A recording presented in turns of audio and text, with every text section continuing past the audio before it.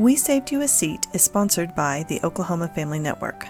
Oklahoma Family Network focuses on supporting families of children and youth with special health care needs and disabilities, as well as families who have children with a mental health or behavioral health diagnosis. Oklahoma Family Network provides families with emotional support, resource navigation, parent-to-parent engagement opportunities, and wants to ensure quality health care for all children and families by building strong and effective family-professional partnerships. On today's podcast of We Saved You a Seat, I have the incredible privilege of conversing with Carter's mom, Katie. Carter was diagnosed after birth with trisomy 18, and Katie's passion to help others understand that they are not alone and to help bring awareness and conversation to the difficult topic of trisomy 18 is why she shares her story today. In part 1 of Carter's journey, you'll hear Katie share about how they were told about Carter's diagnosis, a little about their NICU experience, and their first nights home after discharge. Thank you for listening in as Katie opens up and shares about her sweet baby boy, Carter. We went and we had a 3D ultrasound, which was really, really cool. It's my first time experiencing one of those, and it's super awesome. It's an amazing experience. But we were supposed to, we had the card with the answers in it, right? And we were supposed to wait until the gender reveal, and it was my birthday that day. So we went and had that done, and we sat down at the end of the night, and Dylan and I talked, and we were like, should we open it? We shouldn't open it. And I was like, but it's my birthday. We could open it. Nobody will know.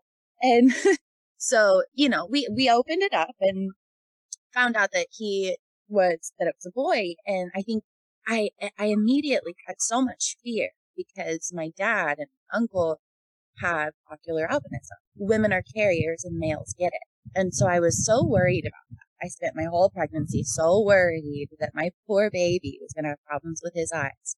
It was one of the worst things I could have imagined. But other than that, it really was. It was an amazing pregnancy. I really didn't deal with too much sickness. I didn't deal with the kind of pain and things like that I did the second time around. Because I just, I didn't get as big and all of those things. And it was great and it was happy. And we were going to have this baby. And, I had the fear about his eyes. But then, we go and we have him. And he, I think, in labor and delivery, right as he came out, they had to work on him. He wasn't breathing, and they had to work on him for probably 30 minutes before they were able to, give him back to me. And then they give him back to me, and they move us to postpartum together, and everything's fine. Everything was fine, and we were just working on feeding and having a little bit of trouble, but I had no idea that there would be any other kind of an issue, and it's normal for babies to have trouble feeding sometimes at first.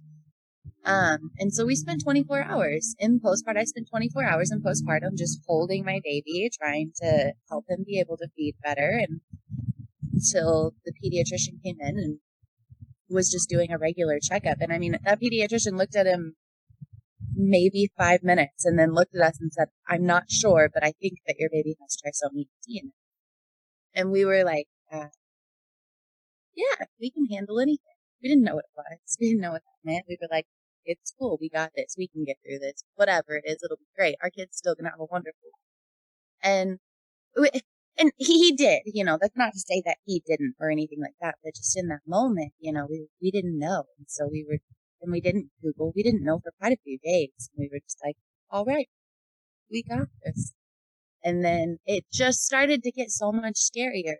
Like from that point forward, they decided to take him to the NICU, said he wasn't feeding well enough. Everything else about him seems to have been fine. And so they take him to the NICU and immediately put the NG tube in. We didn't try anything else. That's just what we did. We put the NG tube. And then it was trickled down so far from there. And I think it was probably 4 days in, 3 or 4 days in. That was probably one of the worst nights Dylan and I have ever had. We were driving. We were in the car driving, having a great day, and we decided to Google it and see, what it was all about. And it was super duper not awesome, and we didn't know. And I think everyone around us knew and just kind of didn't want to.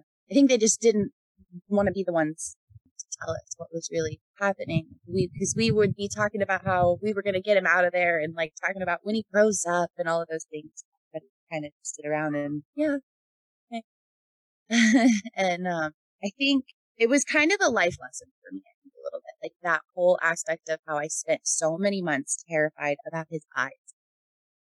Terrified about his eyes, to find out months later that he had trisomy 18. And this is something that I don't really like to say the words, but that doctors say is incompatible with life. And I just never would have thought in those moments, worried about my baby having to wear glasses and maybe getting made fun of it and things like that, that instead I would be looking at my life now without him at all. And so it was a pretty big,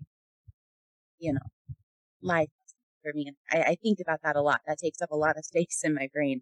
Just like it's relative to everything that happens in your life, and especially with babies that end up being in the NICU and things like that. Like you waste so much time worrying about things when you don't know what's going to happen tomorrow. And you waste so much time worrying about things like that and giving energy. Now I got lucky. So having the doctor that I had made me like so much more calm. A specific nurse that I had built a really good relationship and things like that. I have no idea how in those moments, going from like worrying about eyes to going from worrying about, the life of my child, in those moments without the amazing medical team, I have no idea how, and so it happens all the time, and moms, they just have to go through it. I'm lucky and I'm so blessed to have had what I did have to get me through it. And, without it, it would have been so much harder.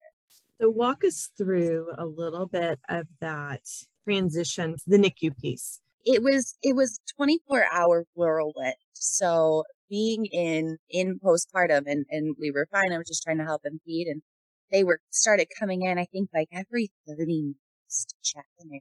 And so they called in the neonatologist, and I thought it was very strange. Didn't really know quite what was going on. And that was probably maybe 2 hours after the pediatrician had said, we think your baby has trisomy 18, and we didn't know what that was. And she comes in and she's so serious. And she sits down on the end of my bed. She's talking to me and she tells me they're going to have to take him to the NICU because he's just not eating right. And she tries to, explain to me what that means and how they can help him and all of those things. And it tore me apart. It tore me apart. I was like, you want to take him out of my arms?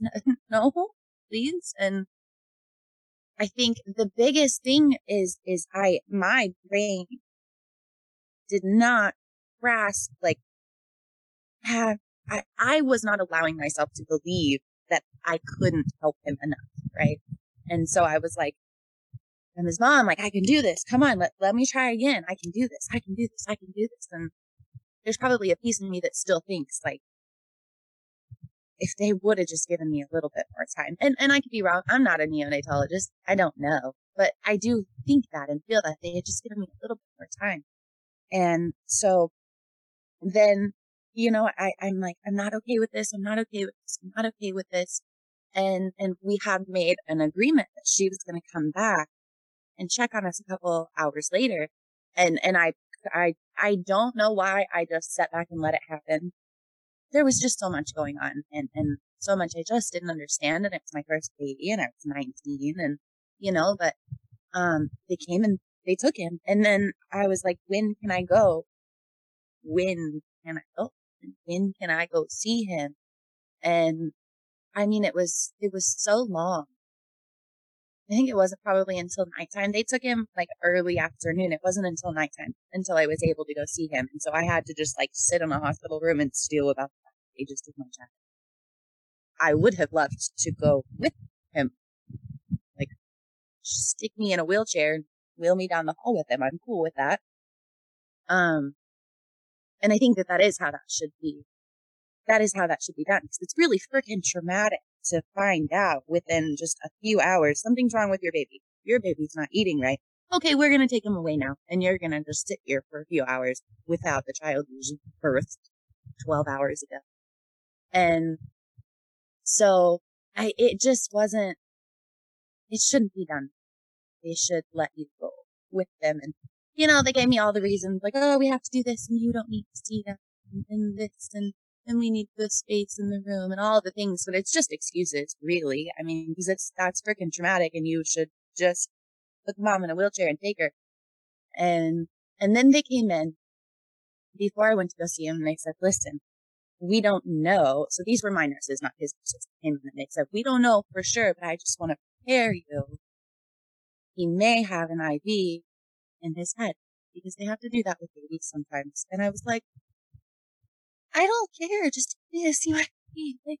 And he didn't, and so, but then I spent so much time worrying about if that was going to have to happen. And it did have to happen. And it was a little bit freaky, but so then we get there and we have to do the whole thing, the gown and the gloves and all of it.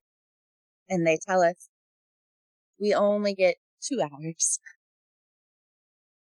2 hours. We get 2 hours. And so we stay for 2 hours and they don't really let us take him out and hold him the whole time. And it sounds really weird to say, like, someone didn't let me hold my child. Like, that sounds really, really strange to be saying, but that's the way it was. And, they have rules in the NICU for a reason. And I get that, and I respect that, and that's why I never really pushed back on it. But, they knew what we were dealing with, and they knew what it was. They knew what trisomy 18 was. They knew what we were dealing with. So, maybe it's a little entitled to say, but I don't think the rules should have applied to us. They just probably shouldn't have. And we had one nurse actually that let us come in one night for bath time, and so that was really amazing. And we also understandable, but couldn't have more than 2 people at a time, and so that was really difficult. Like with our family wanting to see him, and everybody wanted to see him so much. Family didn't ever get to see him outside of his little isolator box until he came home, if they were able and things like that.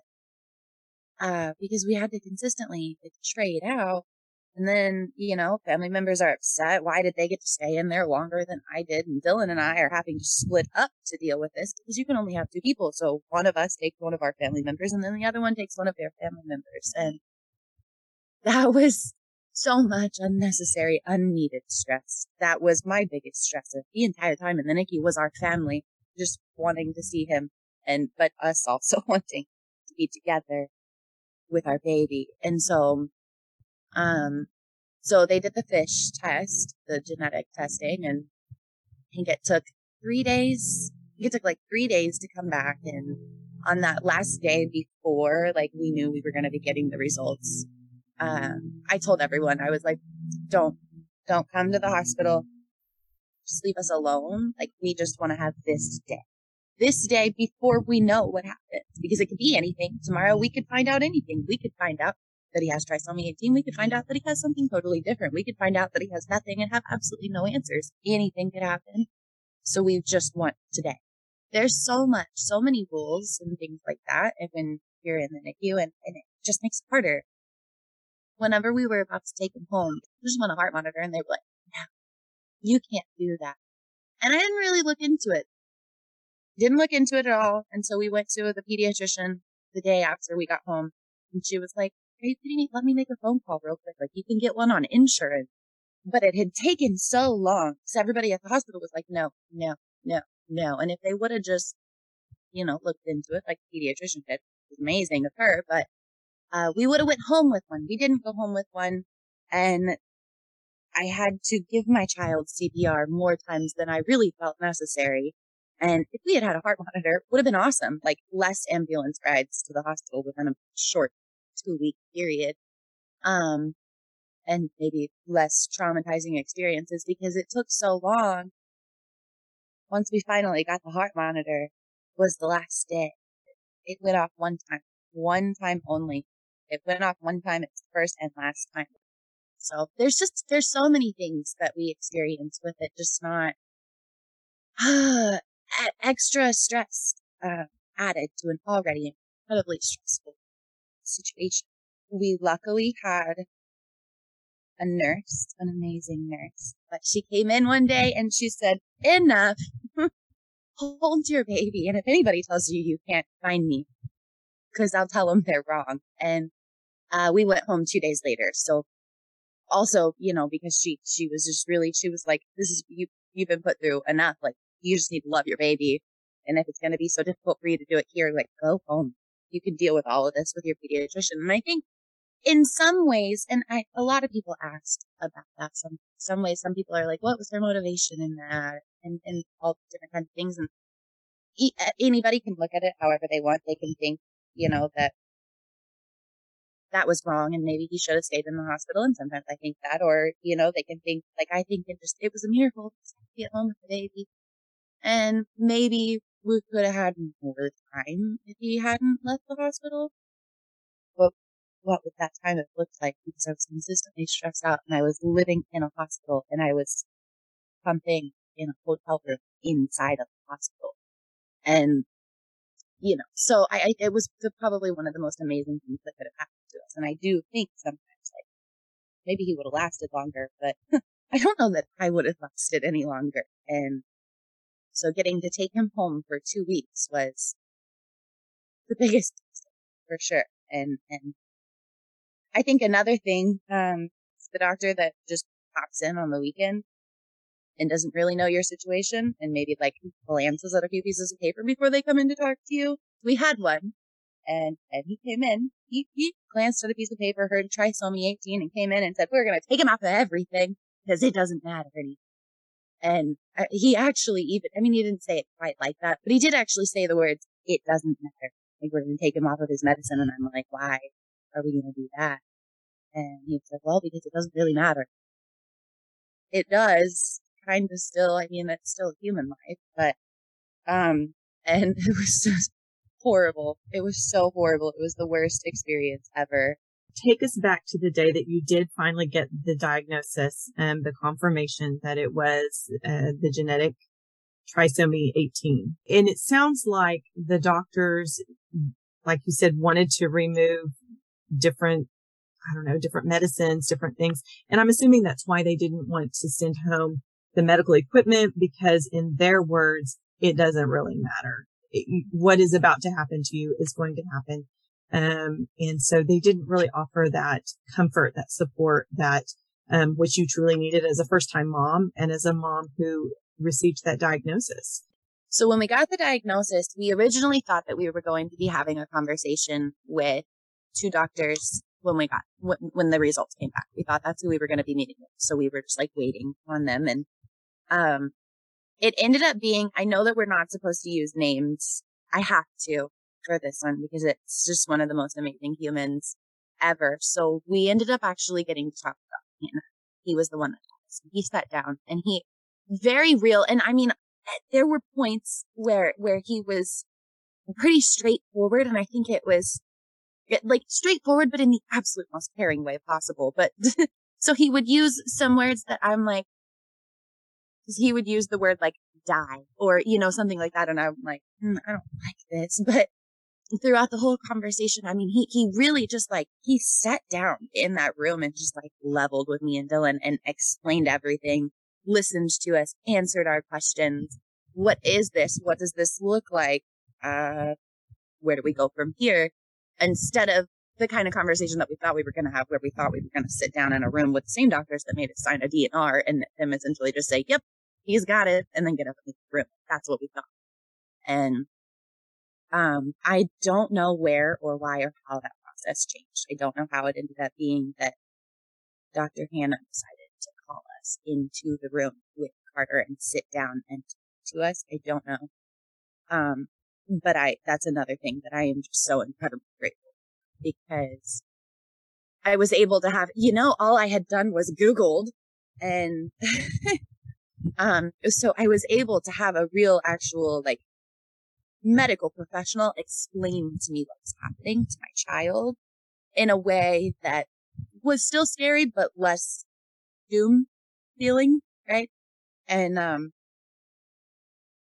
to be able to have a conversation with my child's medical provider and be able to leave that room feeling comfortable that doctor is truly going to do everything that they can for my child, and that they do see my child as a human and not a statistic, because we ran into so much of that before and after Dr. Hannah. Ran into so much of that. And so it was so amazing to have had that, and that we went to the ER one time, and like after he was home, we had to go to the ER to stop breathing. And I literally had a doctor come in and ask what was happening, and then he was like, "I'm gonna have to go look that up." So and it, it's super rare, right? But the ER doctor was like, "I'm gonna have to go look that up," and then came back like they knew how to properly treat my child and told us to just go home. So that's when we got the diagnosis. The way that it was delivered to us, we were able to start out on the foot of, they are still going to see him as a kid, and they are going to treat him as such, and his life does matter. That changed down the way, but at least we didn't have to start out on the foot. At least we didn't have to start out on the foot of, your kid's a statistic, here's a piece of paper, please sign a DNR because he's probably going to die, right? Like, we didn't have to start out on that foot getting the diagnosis. We got to start out with the feeling that somebody still saw him as a human and was going to continue to treat him that way. And Dr. Hannah actually tried to fight to keep us in the NICU, which is kind of an interesting thing. And I love that. I love that he wanted us to stay. I love that the nurse wanted us to go home, because they were all just trying to help in whatever way they truly felt was the best. And ultimately it was just whatever we decided to do. But Dr. Hannah was, he was really actually trying to take care of this little human life. And that was so rare in our whole entire process, because most didn't. Most were like, trisomy 18. Okay, your baby's going to die. That's cool. Moving on to the next one that's not. Essentially, it's the way that everything was delivered after Dr. Hannah. So I had a doctor fighting for my child to be able to survive, and I had a nurse fighting for my mental peace.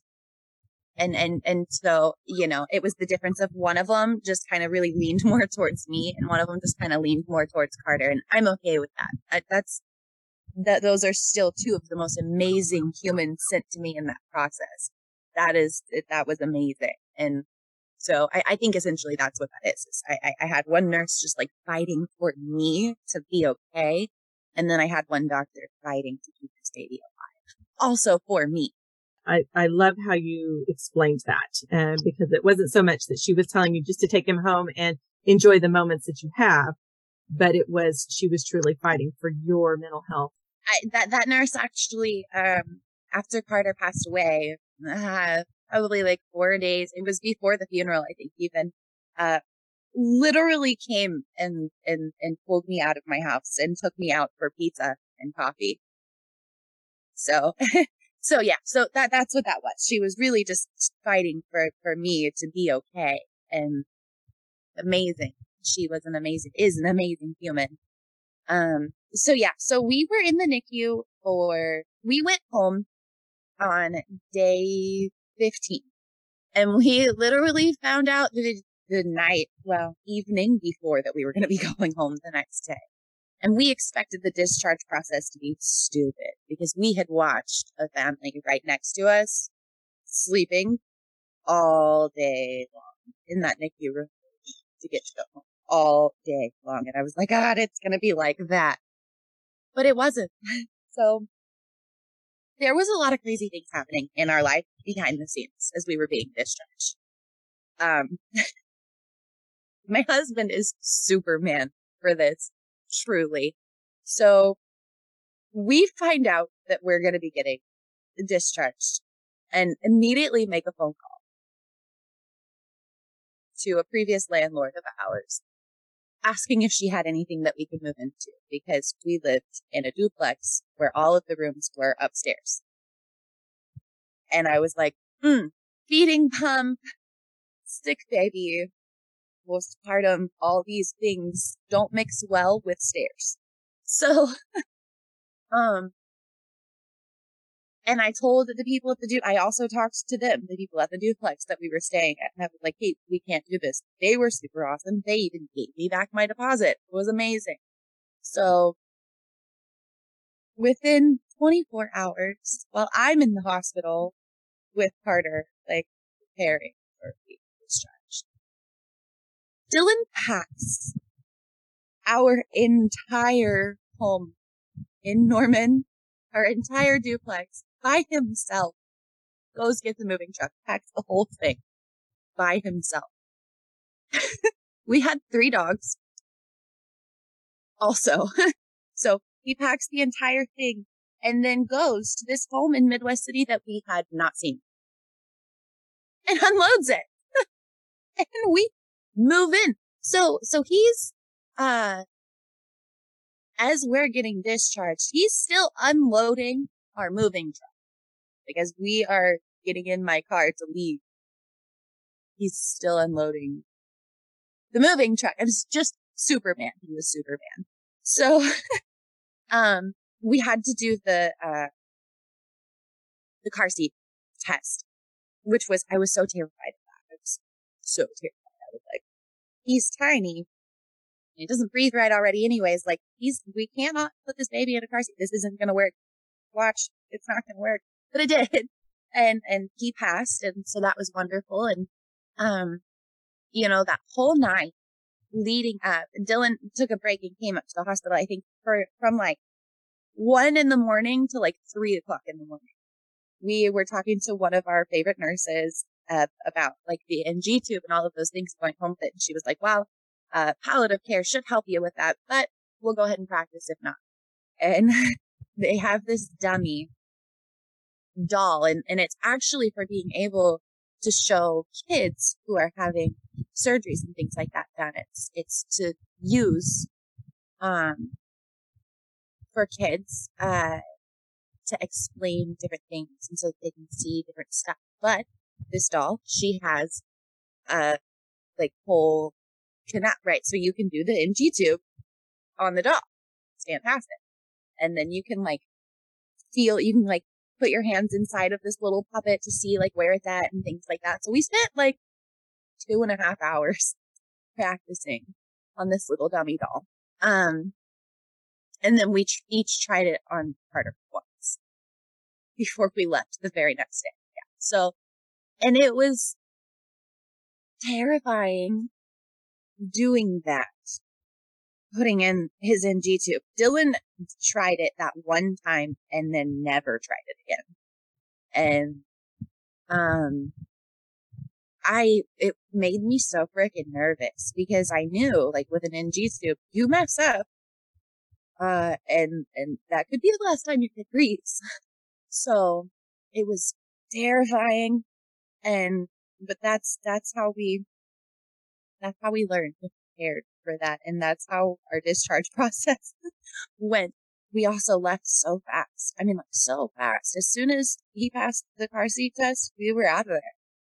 And it was, yeah. And so then we got home and they had notified, we knew that we were going to be going home with palliative care whenever we did go home. We didn't know we were going to be going home so abruptly. Because, that nurse came in and was like, you're taking your baby home. And so that happened. We didn't know that was going to be happening, but we did know that we were going to be going home. So everybody had been preparing for that. And so they had gotten the palliative care stuff situated. I think probably as soon as we got the diagnosis, they started getting all of that moving, the supply company and palliative care and all of that. For at least a week, if not more, this supply company had known. And we get home, they're supposed to meet us there when we get there, and that's not what happened. We waited actually the supply company I think didn't even show up until the very next day. Luckily the nurses loaded us up with stuff in case that happened. So we had some things and it was okay. We were all right. We had to use a syringe that you twist to the end of the and push it slowly, very, very slowly to feed him. So we had to do that for the first night, but it wasn't the worst thing in the world. That was also that first night we palliative care. I don't really think I like calling it that anymore because it just seems really fake. So we'll say hospice. The hospice lady came and talked to us, and She didn't really tell us much about like what they do or anything like that. It was more like I think she was trying to be emotional support for us. I think that's what she was trying to do. She was like trying to relate with us.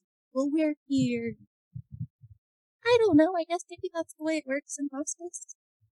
But anyways, so that's how that went, and she just kind of talked a lot and really randomly, and then that was that. I think we may have looked over some papers, or maybe she handed us a folder. She handed us a folder. It was like, look at this when you're ready. Here's some information, and I think that was about it.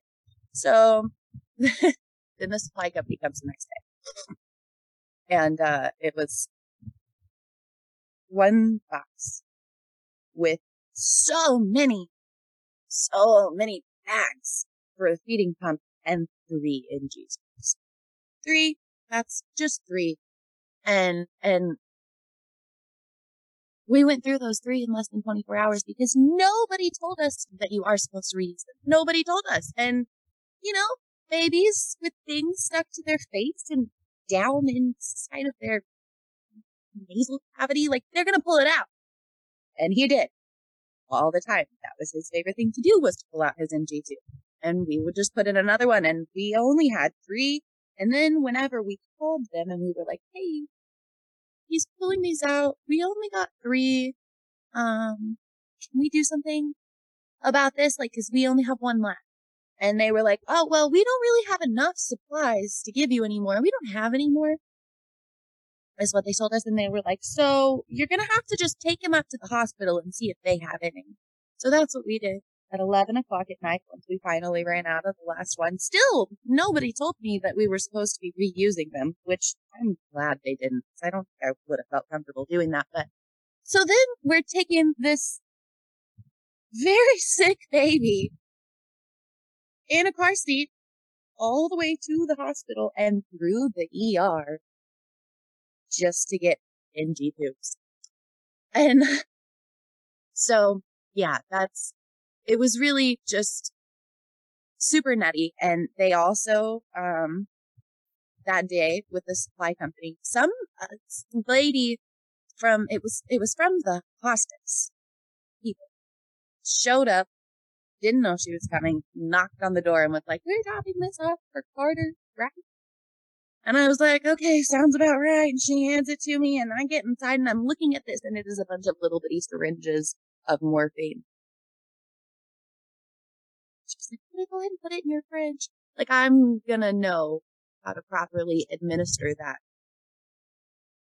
Katie has so much more to share with us, and I know you'll want to hear more of our conversation together as we continue our discussion about Carter, his life and his legacy, all the things that she has learned as a parent of a child with trisomy 18.